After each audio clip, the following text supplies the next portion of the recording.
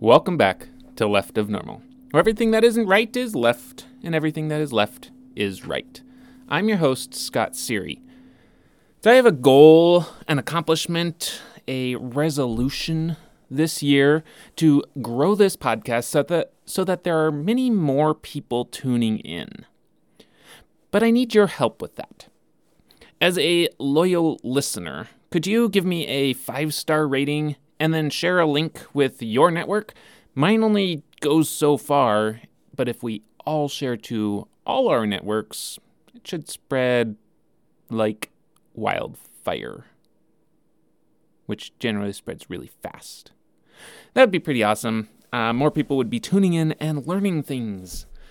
So last week, we poked a little fun at some of the myths around autism, the spectrum, and things that people insist on believing despite the preponderance of evidence out there that says otherwise. Today we're going to look at some of the quirks that surround food and various food stuffs.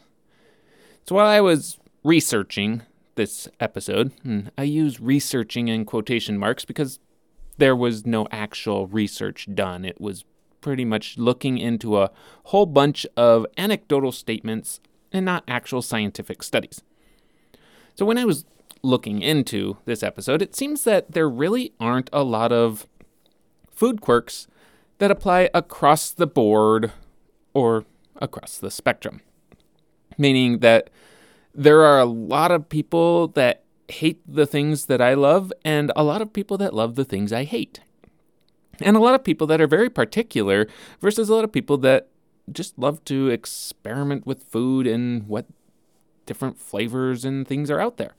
So what's the point here? If we're all different, are these food quirks really part of the spectrum? Or are they individual preferences? So I think it's actually a little bit of both, and I'll explain my reasoning soon. But first, I'll fill you in on a few of the things I don't like in food and why I don't like them. Often it's not just the taste. That's completely fine if somebody doesn't like the taste of a particular item. And then I'll get into what I do like in food and why I do like them, and maybe we'll open some eyes and some of us will reach out and try new things this coming year. I want to start out with the one that everyone loves to debate about. Cilantro, aka the devil's lettuce. I'm a firm believer that there are two types of people in this world. There are those who love cilantro and those who can actually taste cilantro. For me, it tastes very metallic. It's kind of like when you lick the top of a 9-volt battery, that metallic, electric, buzzy type sensation on your tongue. And even the smallest portion of cilantro tends to overwhelm every other taste in a particular dish. And since it doesn't taste good, it makes the whole dish that would otherwise be delicious and turns it into absolute garbage. The smell of the plant is also horrid. You know those little green beetles, and they come out when it gets real hot out? You touch them, and they put off a scent and make your fingers smell? They're actually just called green stink bugs, and they smell just like cilantro. It's not actually my personal opinion either. I did find a study that compared the chemical compounds in both the plant and the bug, and found they are very similar to one another. Now, before we launch into this tiresome and old debate, yes, I am fully aware that the cilantro like and dislike is a genetic thing, and no, I do not believe everyone should try it because it's the way the dish was supposed to be made, and you're not getting the entire experience without cilantro. If you could actually taste cilantro, you'd know that the entire experience was ruined with cilantro. So let's move on. Another one of the foods that I dislike is onions. Now, when I cook and a recipe calls for onion, I do include the onions. I'm not so averse to them that I will leave them out completely. However, I do modify things a bit. So many recipes call for an entire damn onion to be chopped up and put into the food. Sometimes they actually call for 2 entire damn onions. And when I see this, and then I look at the size of the dish, and I think about the amount of onion that's going into it, I say to myself, that's approximately 25% or more of the volume of this overall meal. Why would I do that?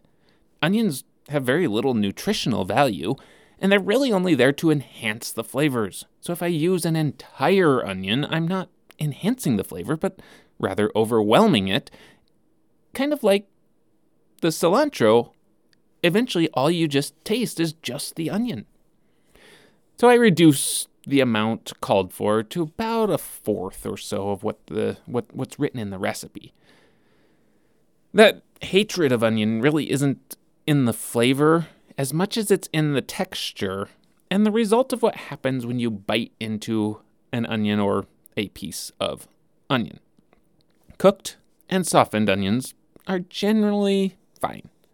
I'll put them into soups all day long because I dice those suckers up so tiny you can barely see them, and then I saute them and finally put them into the soup. But often the onion isn't cooked completely, and so maybe I'm eating soup or some sort of casserole dish, and I bite into what should overall be a soft textured food, and I crunch into a piece of onion. Now the crunch in a soft food is bad enough. It just should not be there. But then that crunch releases an explosion of acidic onion taste, which now not only overwhelms all the food, but now I'm burping up onions for just hours afterward. Tapioca pudding. I don't know why this stuff even exists. It doesn't taste good, and the little fish eyeballs in it are just weird. Now, while we're on the subject of pudding, both rice pudding and bread pudding are almost as bad. They take a food, and then they soak it in, I think it's milk and sugar, turning it into mush. Now, these ones, the flavor's okay, but the mushiness is not. Now, perusing online, I was looking for what people on the spectrum like and dislike. There was a general theme that a significant number of people don't enjoy spicy foods. And I don't know if this is, I didn't look too close into it.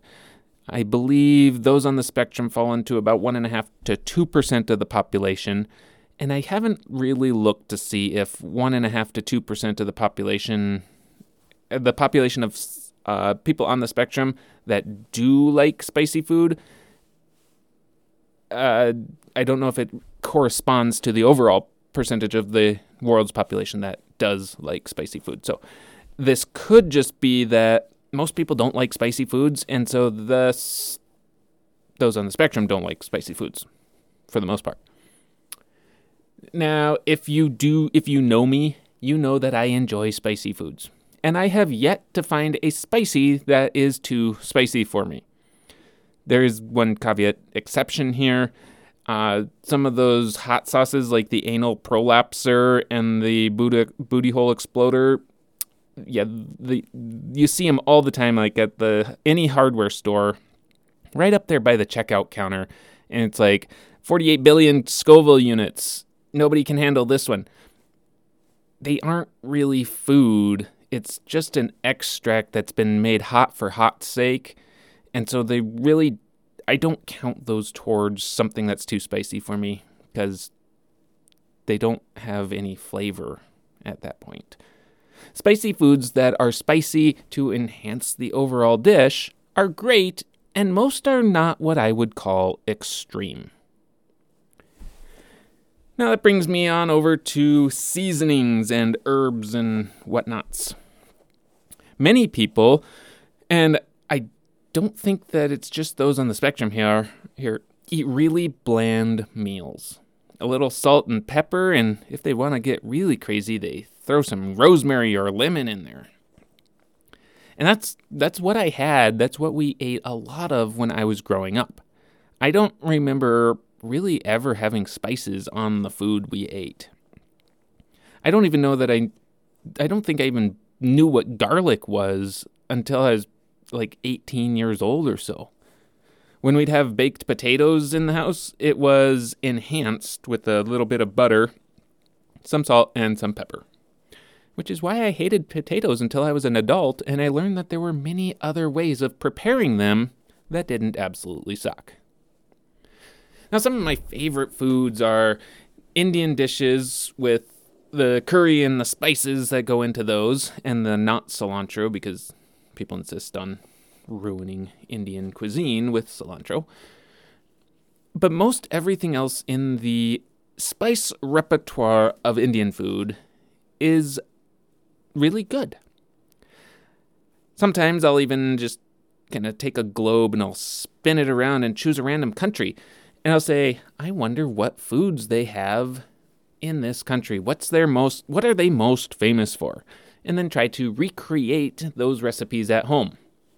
I'd end up with some spices in the cabinet that I almost never use again, like fenugreek and marjoram, or the one time I wanted to make Azerbaijani chicken, and I had to order ground sumac because nobody in Billings carried it in the stores.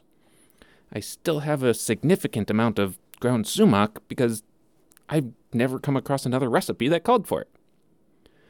All right, so why are food quirks considered a thing when it comes to those on the spectrum? What's kind of behind it all, and what leads us to believe that this is an autistic trait? I believe it comes down to the routine of it all and the predictability of it all. I know that cilantro won't taste good, so I avoid any food that has it in there. I know that chicken tenders and french fries do taste good, and it's really hard to mess those things up at a restaurant, so I know I can order that and I get a very predictable meal. Cooking at home, I know that I can prepare a certain dish in about 30 minutes, and I know how it will turn out, and it will largely be the same as the last time I made it. And it fits nicely into a little routine and the predictability that those on the spectrum desire. Because we know that left of normals thrive on routines and predictability, so younger left of normals especially will have their food quirks and the things they love because they know exactly what's coming up. For me, as I grew older and I grew more adventurous in it all, I really got into it once I started cooking from home. These food quirks and these dislikes and likes kind of opened up for me a bit because once I started working from home and cooking at home, I had the time to cook different meals, and suddenly it became more of a relaxation thing instead of a chore that had to be done after a long day at the office. I almost posted a little meme yesterday. I opted for a different one instead that showed 5 different pictures of blueberries. One was big, one was little, one was medium size. And it's above each blueberry said squishy, tart, sour, firm. And then underneath those 5 blueberries, it showed 5 pictures of the exact same cracker. And it said the exact same taste and texture every time. That is why these food quirks show up, because they are predictable and understood by the left of normal mind. Let me know about your favorite and least favorite foods in the Facebook group. That's www.facebook.com/groups/leftofnormalcommunity, or just type left of normal into the little search bar up there. The community is open and anybody can post and ask questions and share experiences.